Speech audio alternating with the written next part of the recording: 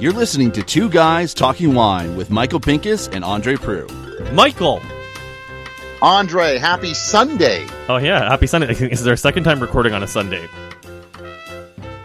And it's not about, well, it's about a topic, near and dear to our hearts. And obviously it's going to be about the 2021 vintage in Ontario. Yeah, I'm actually really excited for today. We're going to be joined by two people, one of whom actually responded to our call out to the wineries to join the program. Because last week we spoke with Craig McDonald to hear about Harvest, and I'm still just wildly amused at and I think it speaks a lot to Craig's optimism, how he tried to put a real positive spin on the 2021 on the dog show Harvest. Yeah, about that. I mean, we eventually broke him down to that.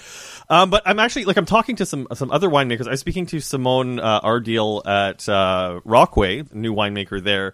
And she told me that while not a lot of sugar in the fruit, she had some Merlot that came in that she was quite excited about. And I think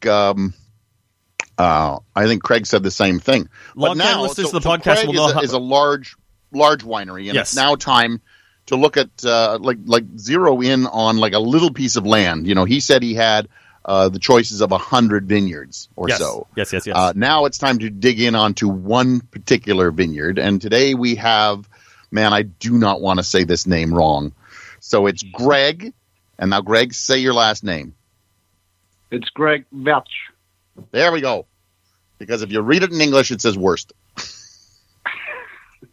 Well, we don't want to be known as the worst winery. So thanks for giving me a shot at it.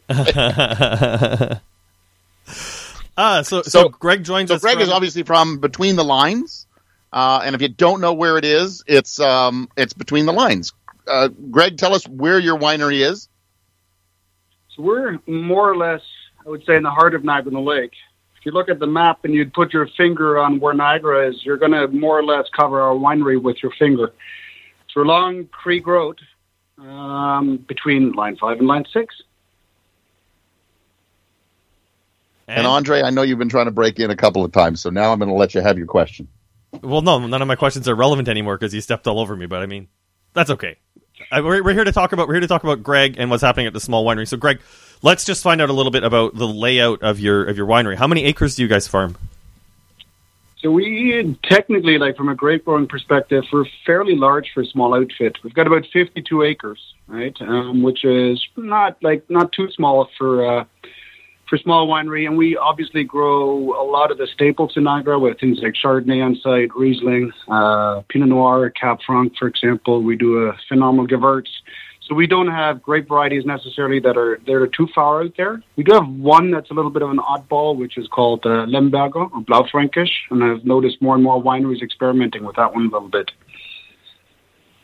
But most of the wines... Yeah, go ahead. Yeah, and then most of what we do is more or less we grow our grapes and we sell them all on site. So the stuff is pretty much unavailable in the LCBO, with the exception of one of our sparkling wine products, Outset. But other than that, we live in Niagara, grow grapes in Niagara, turn them into wine in Niagara-on-the-Lake, and then we sell them through the door in Niagara. It's more or less what we're doing. So the interesting part about Lemberger or Blaufränkisch, it is a cool climate grape. It's an Austrian grape variety. So you would think that more wineries would deal with that grape. Let's start with that specific grape variety. How did it fare in 2021? Well, so I know in the intro for the podcast, you basically mentioned that Craig for APL he's got to deal with larger scale wine production. So for me, when I look at Between the Lines and say if you take an example like Lemberger or Blaufränkisch as a grape, it actually sort of fits into our philosophy.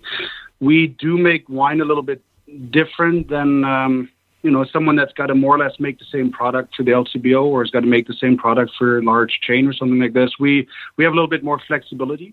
And that's why I like this grape, because this grape technically could be turned into sparkling wine. We could turn it into rosé. We can make a Blanc de Noir from it, big red wines, light red wines.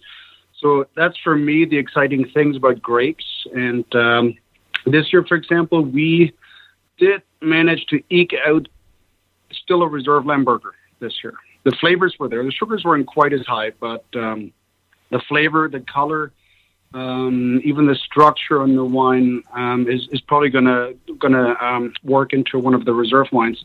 Although I have to admit, we know what the grapes were like, and we know what the fermentation was like. We don't have a chance to see quite the final product yet. Yeah, it's definitely pretty early to see how the winemaking is going to fare. I mean, I find it fascinating that you so you already know that you've got good enough quality fruit to make a reserve wine from this year. Well, we are fairly close to where we want to be with our standard. So the advantage basically for us as a small outfit is that we've seen this stuff coming a long time ago. I drive the tractors in our field, so I know where the vines are at. Like when I'm driving through there, I can step off the tractor, I can taste, I can see the vines, I can taste the berries, what they're like. And then together with my brother Yannick, who is technically the winemaker for us here, it's very easy to put our heads together and say, okay, well, what can we do to remedy it, or do we have to push harvest back 2 weeks, or should we, prepare something else because the grapes are coming in and they might not be in the best shape, or what can we do? So that's something that I think is probably one of our biggest strengths at Between the Lines, is just that the chance to adjust and that flexibility, right? And that is something that if you have to make it in larger scale, you have some flexibility and you have nice technology, but you just don't have everything that we can do in that moment. So I want to go back to the Lemberger for a second here, because it seems to be something that you guys are hanging your hat on. Did it come in at the usual time, or did it come in a little bit later? Did it come in before the heavy rains in October, or when does it usually get picked? Let's go back to the original.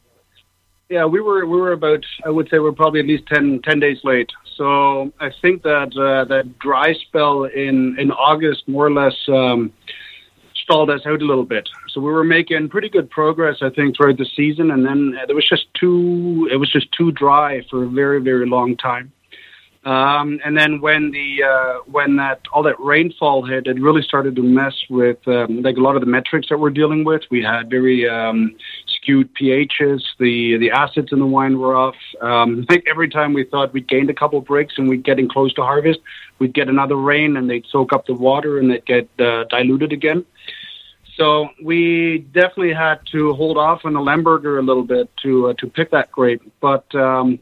The beauty about that grape in particular is that it's technically, it's a similar looking bunch to, say, something like Merlot. It's fairly loose. It's sort of, so none of the berries are really necessarily touching each other or squeezing each other. So even if one of the berries were to, say, rot, it would just more or less shrivel up, turn into like a husk or a raisin, and then would be sorted out later on, versus the rest of the bunch would still stay intact. So for me, when it comes to this Lemberger grape, I think it does fairly well here. It's just hard to get enough mature fields going. A lot of people are playing around with it, and the vines are barely 2, 3, 5 years old. And it's much harder to find a good site for it, and then to work with, to try and develop that into a style that you can sell to Ontario or North American customers as well.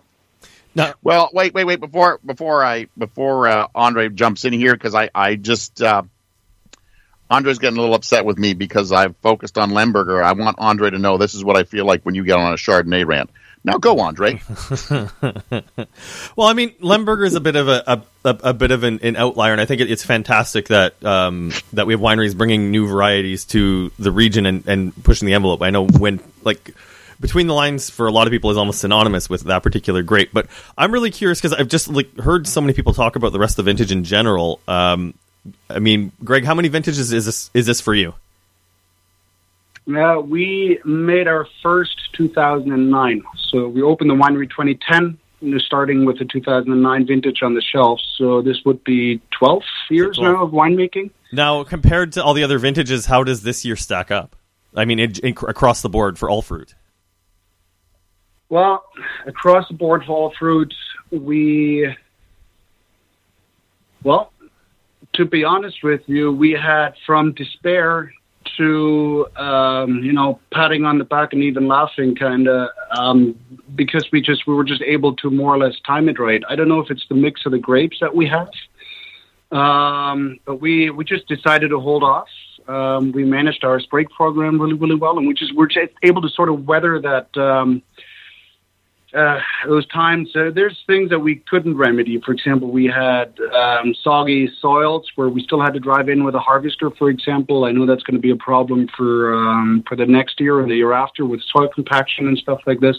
So I know there's going to be some effects of this harvest that we'll have to deal with over the next 2 years to try and get those soils back into shape. That's not something that's very, very easily done. But at the same time, if we wouldn't have drove in, we would have missed our window to pick the grapes at the right time. Right. So all in all, I think the harvest for us at Between the Lines, we did okay. Some varieties better than others, but because we're not an island here, like we have a lot of friends and even relatives, like my brother's father-in-law and stuff like this, that are farmers in this Niagara Lake, and I know from friends and family what they're struggling with grapes being rejected in the field and. Not just seeing people struggle to get these grapes in and get it turned into something. I mean, that's the problem is if you've got a more or less like a mandate of what wine you have to make, that's going to be the problem with this vintage because you might not be able to make it fit. Versus for us, we can say, you know what, we can do something else with this. If this doesn't work, for example, our Gewürz this year, we decided to take a little bit and turn it into a sparkling wine. So we're going to try and make a sparkling wine out of Gewürz this year, which we've never done before. Right? And that is just something because we said, okay, you know what, maybe we can't get the entire field in safely. So we'll just take a little bit of it now, bring it in while we have our chance to do it. And if for some reason the rest of the Gewürz fails and rots and we can't do anything out of it, then that's just what we'll have to do. What do you think your best grape was this year? Oddly enough, I think our Cab Franc. Really? Yeah. Because I look at the Riesling came in fairly clean, and it's fruity and it's fermenting, but it had a lot of weight. The Gewürz wasn't quite as aromatic as what we have a lot of fans for our product, and it's just not as aromatic. So my brother's going to have to try and figure out if he can tweak stuff in the on the winemaking side. That's why I said we just created another product, like a sparkling wine as well, to see if we can remedy that situation a little bit. The Cab Franc that we had held up really, really well. I know there's a lot of breakdown when botrytis, which will cause like color problems and stuff. So I know there's a lot of things. A lot of people are struggling with cabs, but for ours, it held up well. And it's still fermenting. Like look, the color is beautiful. The flavors are. Like currant and blackberry and stuff like this. So what we can smell are the fermenting bins, and I think the alcohol should be reasonable. All in all, I think we did okay. All right, on. I guess that is good news to hear. It's just I think for a lot of people on the crush pad, just seeing how hard people have to work this year, it's nice to hear some optimism. Have you heard from any of Oh, no, there was pessimism out there. We still actually sell, we work with a couple other small wineries together as well, and we sell some of our grapes, for example, to them as well. And there's a lot of tough decisions this year, right? From dealing with suppliers to, even from the winemaking side, we're dealing with some of the suppliers on the winemaking side, and it's hard sometimes to get yeast in on time. Like that COVID supply chain issue is affecting us for winemaking because it might be hard to get certain products in that you'd need to help with this vintage. Like what? Like which products?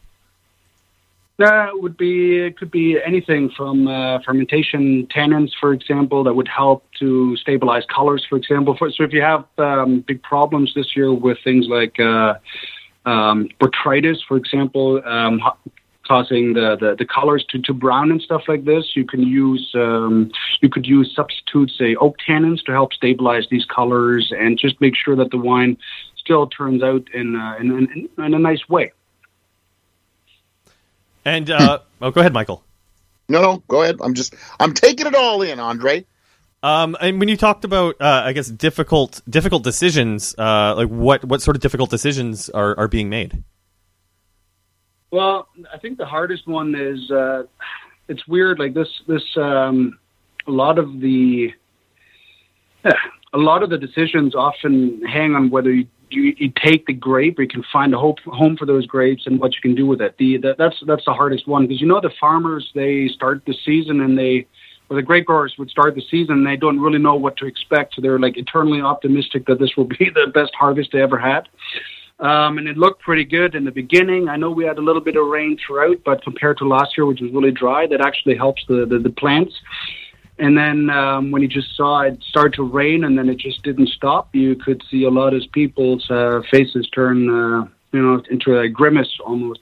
So the problem is, if I'm looking at my grapes and I'm lucky enough to be in a position where I can even make the choice and say, you know what, we grew this field of Riesling the entire season and we have these grapes, like we can still do something with it. Versus if you have to grow a certain type of grape for a certain type of wine and that wine just won't pull through this year, well, you have no option but just to take the hit. So you might have spent, I don't know, $20,000, $30,000 growing those grapes, and you have to throw it all on the ground.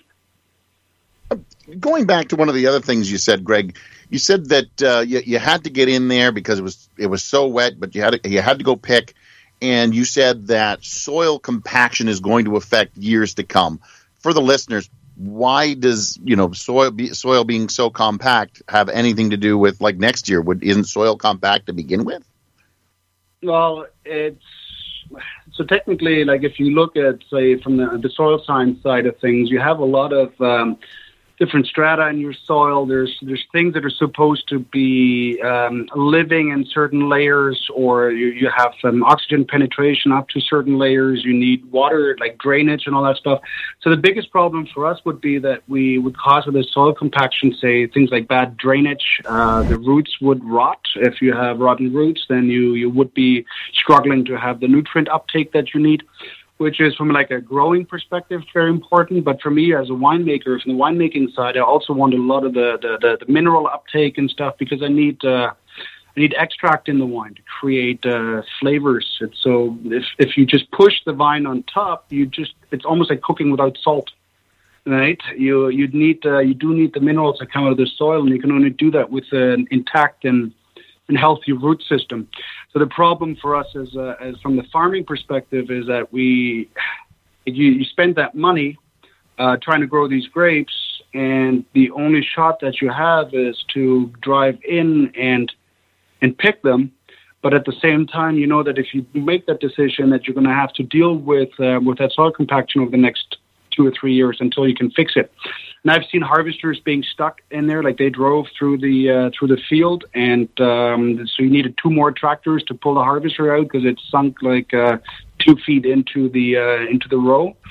So there's a lot of weird things like that people actually don't really get to see, especially if you're more on the sort of consumer side of things, where you see the finished product and you get to taste all this labor that we put in. Very few people get a chance to see what we're struggling with sometimes to make this work. That's why, for me, I like the flexibility of grapes like Riesling and Lemberger, because I can say, you know what, let's just wait, or you know what, let's go early and do this. We need that flexibility a little bit. Well, Greg, we'd like to thank you for coming on. It's nice to hear that you're going to make what's the old you got lemons and you're going to make some lemonade, or at least a sparkling Gewürz, so that some new products will be coming out. I'm looking forward to tasting the sparkling Gewürz. I mean, Gewürz is one of those grapes that we don't see a lot of in Ontario, because I know it's tough to keep alive through the winter, but it's just I love Ontario Gewürz. Yeah. So to be honest with you, I don't even know what to expect, really. I just asked my brother if that would be an option for us, and he said he'd give it a whirl. So we've had a reasonably lucky track record over the past couple of years that a lot of things that we decided to sort of put our minds to worked out. So to be honest, I don't really know quite what to expect of the sparkling Gewürz, but we'll probably have about 2,000 liters of it. So I'm looking forward to it. Yeah, I think it should be kind of a neat thing, because you don't see a lot of sparkling Gewürz. So yet another unique product out of between the lines. Yeah, well, it might be the one and only ever because of the 2021 vintage. See, so maybe this vintage wasn't all that bad. Maybe that actually turns out really, really great, and we have a new product to make going forward because people might like it. I really love that optimism. Greg, thank you so much for joining us. No, you're welcome. Thanks for having me. So last week on the podcast, we put the call out to someone from a small winery to join us to follow up on Craig McDonald to let us know how harvest is going to them. See if things are as doom and gloom are as doom and gloom as some people are saying, as the rumor mill is churning out. And we were joined by, or we got a response from a longtime listener to the podcast, and I know he reaches out once in a while, whether we say something good, bad, or sometimes controversial. But we're joined by Jamie Quay. Wait a second. Hello, is that hello. how you say his last name? Is You it got Quay? it. Quay. Yeah. All these Yeah. times I thought it was We say Quay like bridge on the river, but when we're talking about the winery, we say Quai de Vin. oh, okay. So I That's thought it was not K. confusing at all. Yeah, Yeah, thanks a lot no. for confusing everybody, Jamie. Well, we started a winery back when having a French last name gave you a little extra panache. Trust me, And having a it's- French last name doesn't give you more panache. It just makes people frustrated when they try to pronounce it. Yeah. Yeah, tomato, tomato. As long as we get the Q winery, we're happy. Oh, okay. Got it. So, Jamie, thanks for joining us. It's Yeah, nice it's a to pleasure. hear. It's nice to hear your voice again. I think you've been on the podcast before. Yes, if I'm not mistaken, it was Cuvée back in, I want to say 17. It was Grape King era stuff. Holy Wow, that's smoke, right. that's a That's long right. time ago. That's a long time ago. And So now you want to tell us how your harvest was. Like, I guess what we should ask is, what are you growing up? First of all, where's your winery? Let's There we give go. that plug in there. And Yep, then what are yep. you growing up there? we are located in the long stretch of, I guess it would probably be I'll call it the eastern edge of North Shore of Lake Erie. Most of the wineries are concentrated to the west, but we're very much in the east. Elgin County is the home base. We grow about 17 acres of grapes, everything from Concord and Niagara's for fresh grape juice, all the way up to Vidal, Céval Blanc, Bac Noir, Maréchal Foch, and then the more common grapes, we have a little bit of Chardonnay, but also some Riesling, Merlot, Cab Franc, and Pinot Gris. All right. And And? with the, Yeah. I guess the question is with your location, what are are there challenges with growing vinifera out there, or I guess how did you decide what to plant for where you're making wine? Well, our site is clay loam, but we're on a moraine that has a really good gravel base. I always tell people on tours that, 90% of the gravel pits in Elgin County are located within about 4 or 5 kilometers of the ridge that we're on.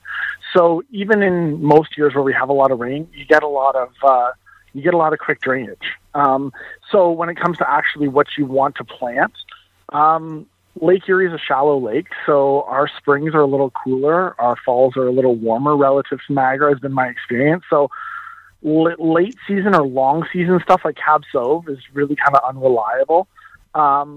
But there again, early season stuff doesn't bother us. Spring frost is never an issue on our site because we bud about 7 to 10 days after Niagara, which seems to get us out of that window. So I don't worry about things like Chardonnay or Baco or Foch because they are early season. But I can't push the late season stuff like Cab Sauv.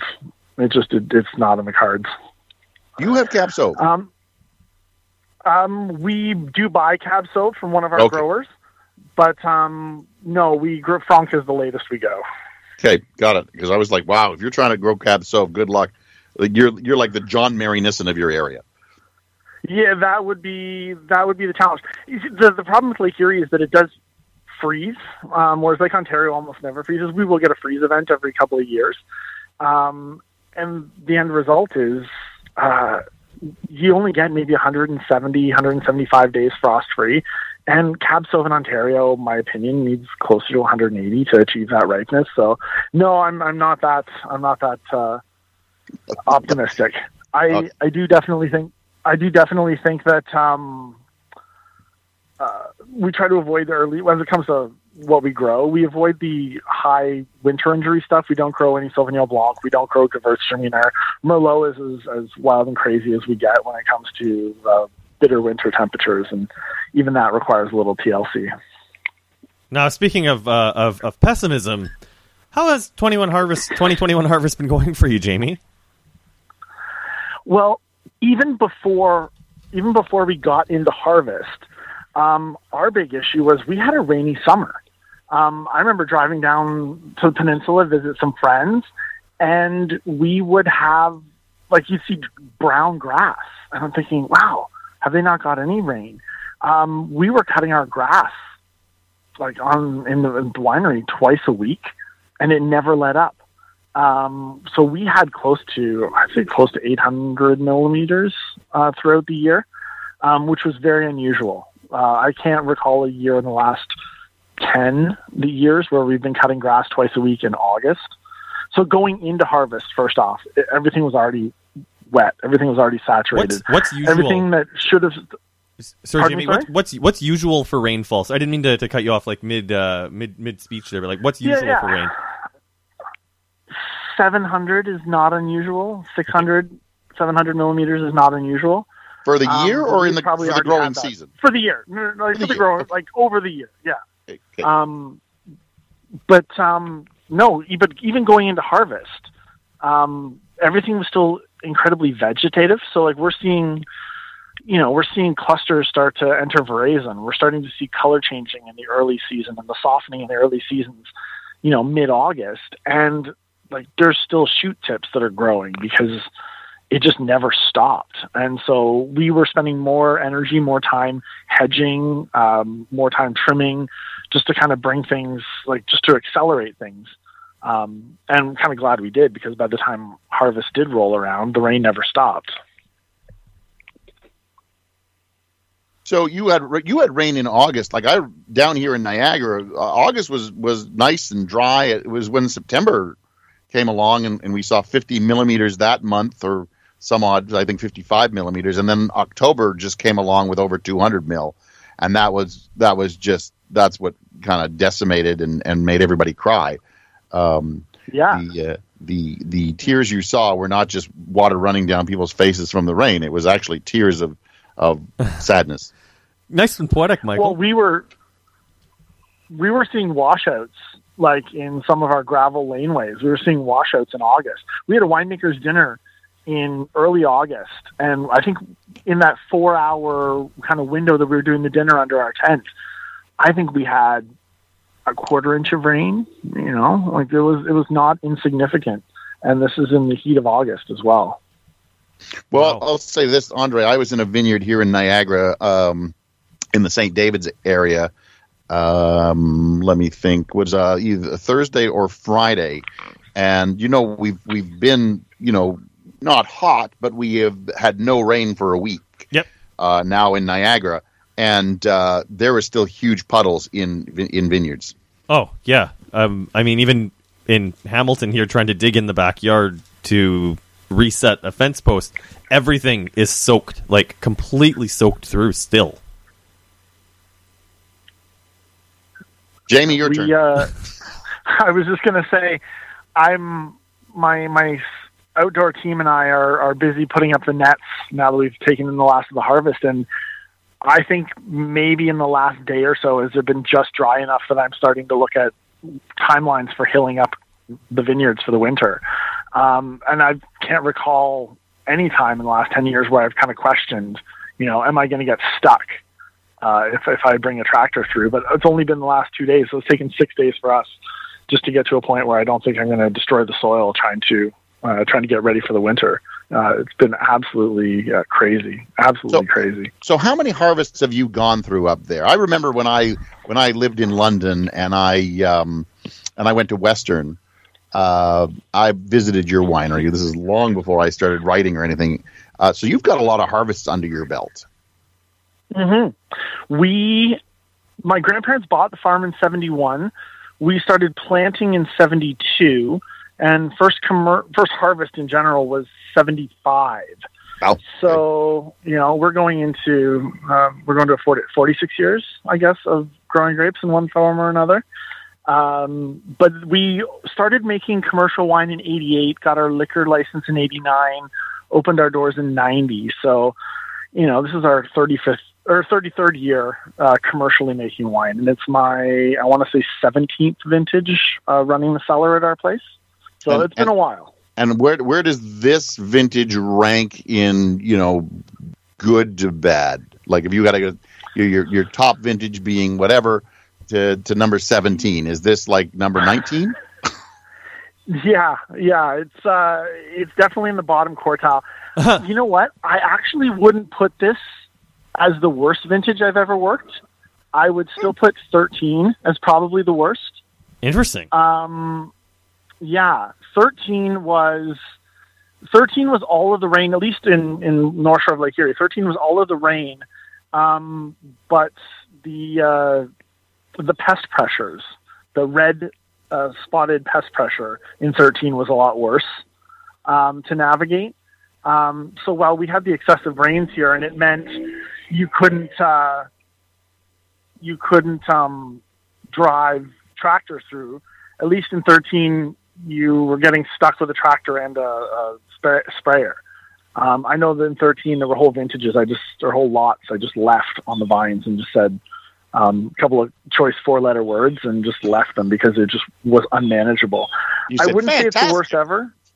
Yeah, I wouldn't say it's the worst ever, but it's definitely one of the more challenging. I think the issue this year that really threw me off was, besides the rain and the extra logistics and the extra cleaning that went on, it was just the sheer volume. We're used to harvesting 45 to 50 tons of fruit between us and some of the growers we work with. And I think if I just saw the GGO numbers this morning, I think it was around 63 tons we processed. So we're up almost 20% by volume over where I had anticipated we'd be. So okay, but being up again, up not by the worst. being up by volume though, what is the quality like? Early season stuff, kind of around Thanksgiving. No questions. Got full ripeness. Got the sugar levels I wanted. Got the maturity levels I wanted. Things really kind of hit pause around Thanksgiving. So I was seeing Cab Franc start to stall around 20 bricks. And it continued to mature, like the flavor development, the tannin structure, the seeds lignified. But I never got a lot higher than 20.5 to 21 bricks in Cab Franc. Merlot stalled out at 21. Again, it hit phenological ripeness, but all the harvest dates were 10 days behind the rolling average. It's good, but there's a lot of it, and there is this natural dilution that seems to be coming through the wines. Like, I don't know that bleeding the tanks would have made a difference. It's just the acids are a little lower, the berries are a little juicier, the sugar levels are a little less than I would have liked, but there's no obvious flaws. Like, there's no obvious. I wasn't dealing with a lot of breakdown. I wasn't dealing with a lot of rot. I was just dealing with soggy fruit. Interesting. I mean, I think nothing's worse than soggy fruit. Well, I think it's interesting here just listening to a lot of people talk about like that there's a lot of fruit that is tasting good, and that, even at this point after the rain, there's some stuff that's even looking good, but the comment is just that the sugar levels are going to be low. How does that impact winemaking or impact your winemaking decisions? I look at actually, I was just tasting our Rieslings because our estate Riesling just finished fermentation, I think, Friday, and add a little preservative, start to settle it out, and I thought I'd give it a taste afterwards, and I'm getting this sensation that the acid structure is there. It's still very clearly Riesling, but that you ever get a glass that it was just rinsed with water and you thought you got all the water out of it, and then you pour something into it and it just has that feeling of, it's slightly watered down. That's what I'm noticing in the wines. This low level and dulling effect. And so from a winemaking standpoint, I'm just starting to think through, okay, I gotta focus on concentrating these. I got to do things to try and drive the aromatics, or at the very least preserve the aromatics. But when it comes to, sugar additions, acid adjustments, all that kind of stuff, I tend to be fairly minimal in my adjustments. I don't like making an adjustment more than 5% either way. So if the sugar levels come in a little low, I'm just going to make a wine with a little less alcohol in it. If the acids are down a little bit, I'm probably going to leave a little less sugar in it to balance it out. I don't like doing major changes. I just find that if it's a cosmetic change that you don't notice, that's one thing. But if it's a wholesale change, the wines just taste out of balance. And I know most consumers probably wouldn't pick it up, but I notice, and I do make wines for myself first. Well, there we go. Do you have anything optimistic to say about 2021? It's all speechless moments for us. Yeah. Do I have anything optimistic? There's no obvious, unlike 13, there's nothing that got left on the press pad. There's nothing that went straight from the harvest bins into the manure spreader. It really was. It really is an okay vintage. It's not going to be spectacular, or if it's going to be spectacular, it's going to show itself in 6 months, a year or two. There are going to be some stars in this vintage, but it's not an easy vintage. You're going to have to go looking for those real gems in the lot, because they're going to be a little harder to find this year. Anything that you can predict as being gems from this year? Because I know we've heard from Craig and a couple of other people that Merlot is looking really good this year, although the same refrain, low in alcohol. Yeah. I don't bleed tank like red wine, like Bordeaux Reds. I don't bleed them in order to make rosé. So I actually have, one of my estate blocks of Cab Franc was used for the rosé, and I'm excited. I was tasting the juice the other day, just as it's starting to ramp up fermentation, and there is some intensity there. There is some freshness, especially coming off of the 2020 vintage, which was just a little too dull as the rosés for my palate. But I'm excited about the rosés. Mine too. I thought they were good, but they were just Go on. Sorry, I just wanted to. Too much. Yeah, no. It was too much of a contrast. We did pick some. We do a Céval Blanc based Brut sparkling, and we've done that for about a better part of a decade right now. And the base wine for that came in second week of September. It's tasting really good because it missed a lot of those early season rains. So it's fresh, it's easy drinking, it's where I want it to be. So I'm excited for that to come forward. As for vinifera's, I'm pretty excited about the Pinot Gris. Our Pinot Gris came off, I want to say it was around the 15th or 16th of September. It hit 20.5 bricks, give or take. The acids were in line. It's been settling now for a couple of months, and I'm very happy with that, where that is. So I think it's going to be an early season white wine vintage or a really late rosés that were not bled vintage for us. Interesting. So I'm gonna be the pessimist host here. Let's hear it. Which wine are you probably going to drop this year and not make in your portfolio? Just like, this is not going to go. Sorry, guys. What wine am I not going to make this year? Well, I could have really used some late harvest in my portfolio. We do a wine. If we don't do a late harvest, like a true late harvest style wine, we'll do a later harvest style wine. We call it the sweet one. And that's incredibly popular with customers. And I really could have used about 150 cases of it this year. And again, a few choice 4-letter words, and I just harvested it early to save it. So I definitely dropped the late season whites this year, and I'm going to have to pay for that with an earful from our amazing customers who will be asking for it, because the 2020 is going to run out probably by March.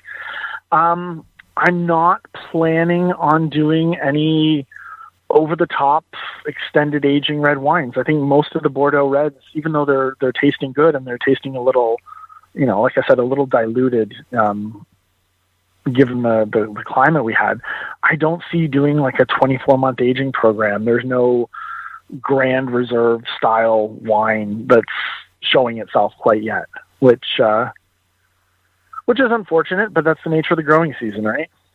And the nature of winemaking, right? You've got to make the best wine product that you can make without, giving out, you say, liquid wood or anything crazy like that. Yeah, exactly. Well, I learned a long time ago that if you have a couple of, stellar vintages, like I would say 19 and 20, obviously, to then go into 21 and it's so completely different, the worst thing I could do as a winemaker is try to over extract 21 to try and chase 20 or try and chase 19. Best thing you can do is just embrace the fact that it's a lighter vintage. This is what the universe gave us, and make the best wine for what it is, as opposed to, not every one of your kids goes to med school. Some of them are going to be artists, some of them are going to be writers, some of them are going to be painters, and you just accept them for what they are. Hey, the world needs ditch diggers too, right? That's exactly it. Oh boy. Well, Jamie, thank you so much for giving us the time. Jamie Kwai from Quai du Vin, which is not at all complicated. Nope. That's as long as it's memorable, right? Michael. Andre. I'm not sure we're going to see any reserve wines from 2021. You never know. I mean, Greg said he's going to do some. Okay. Very interesting series of 3 interviews that we've just done to talk about the harvest from this year. So I hope everyone listening to this has learned something. And I guess it's the thing too. We're going to see which we're going to see who can work some magic in the cellar with what was given to them this year. What I think we really learned is stock up on 2020. I think everyone was planning on doing that anyways. I mean, it's still insane. And what I think we're going to learn about 2021 is they're going to be very drink now, wines. Like, I mean, a lot of people say, some of those, classic vintages are wet vintages, they hold a lot of acidity and blah, blah, blah. I don't think that's going to be the case in 2021. I think it's going to be, this is a tasty wine, drink it right now. And I really hope that some of those wineries that are, let's call them the high-priced wineries, actually drop their prices in things like 2021 and go, you know what, this is not a $40 bottle of wine anymore. It's, it is a $20 bottle of wine. We'll take the hit this year and move do forward. Better next year, hopefully. Yeah. I think that's, I agree with everything you just said. So on that note, I'm Andre Prue from AndreWineReview.ca. You can follow me on social media at Andre Wine Review and Patreon.com/2guystalkingwine. Anyone who checks that out, we really appreciate you. And if you're looking to, sponsor the podcast, please reach out, get in touch. We're looking for, we hit a good audience. We really hit a good audience, Andre. Yeah, and we're still on a growth trajectory. I think we've almost cracked 30,000 listens for this year, and that puts us a full month early to what we did for last year. And we're only in November. All right. I'm Michael Pincus of michaelpincuswinereview.com. Social media as The Grape Guy, also on some as Michael Pincus. Andre, it's great talking to you on a Sunday afternoon. I wish you luck on your fence. Thank you. But the sun is shining here. I think I'm going to go out for a drink. So I know I usually end with a good night, but I think it's good afternoon. I think you did that last week. What, drink or at afternoon? Afternoon. Anyways, I guess we're just trailing off again. Yeah, we're just talking. Well, good morning, Andre. Thanks for listening. Please subscribe to Two Guys Talking Wine on iTunes. This episode of Two Guys Talking Wine was produced by Jim Ray and Adam Duran.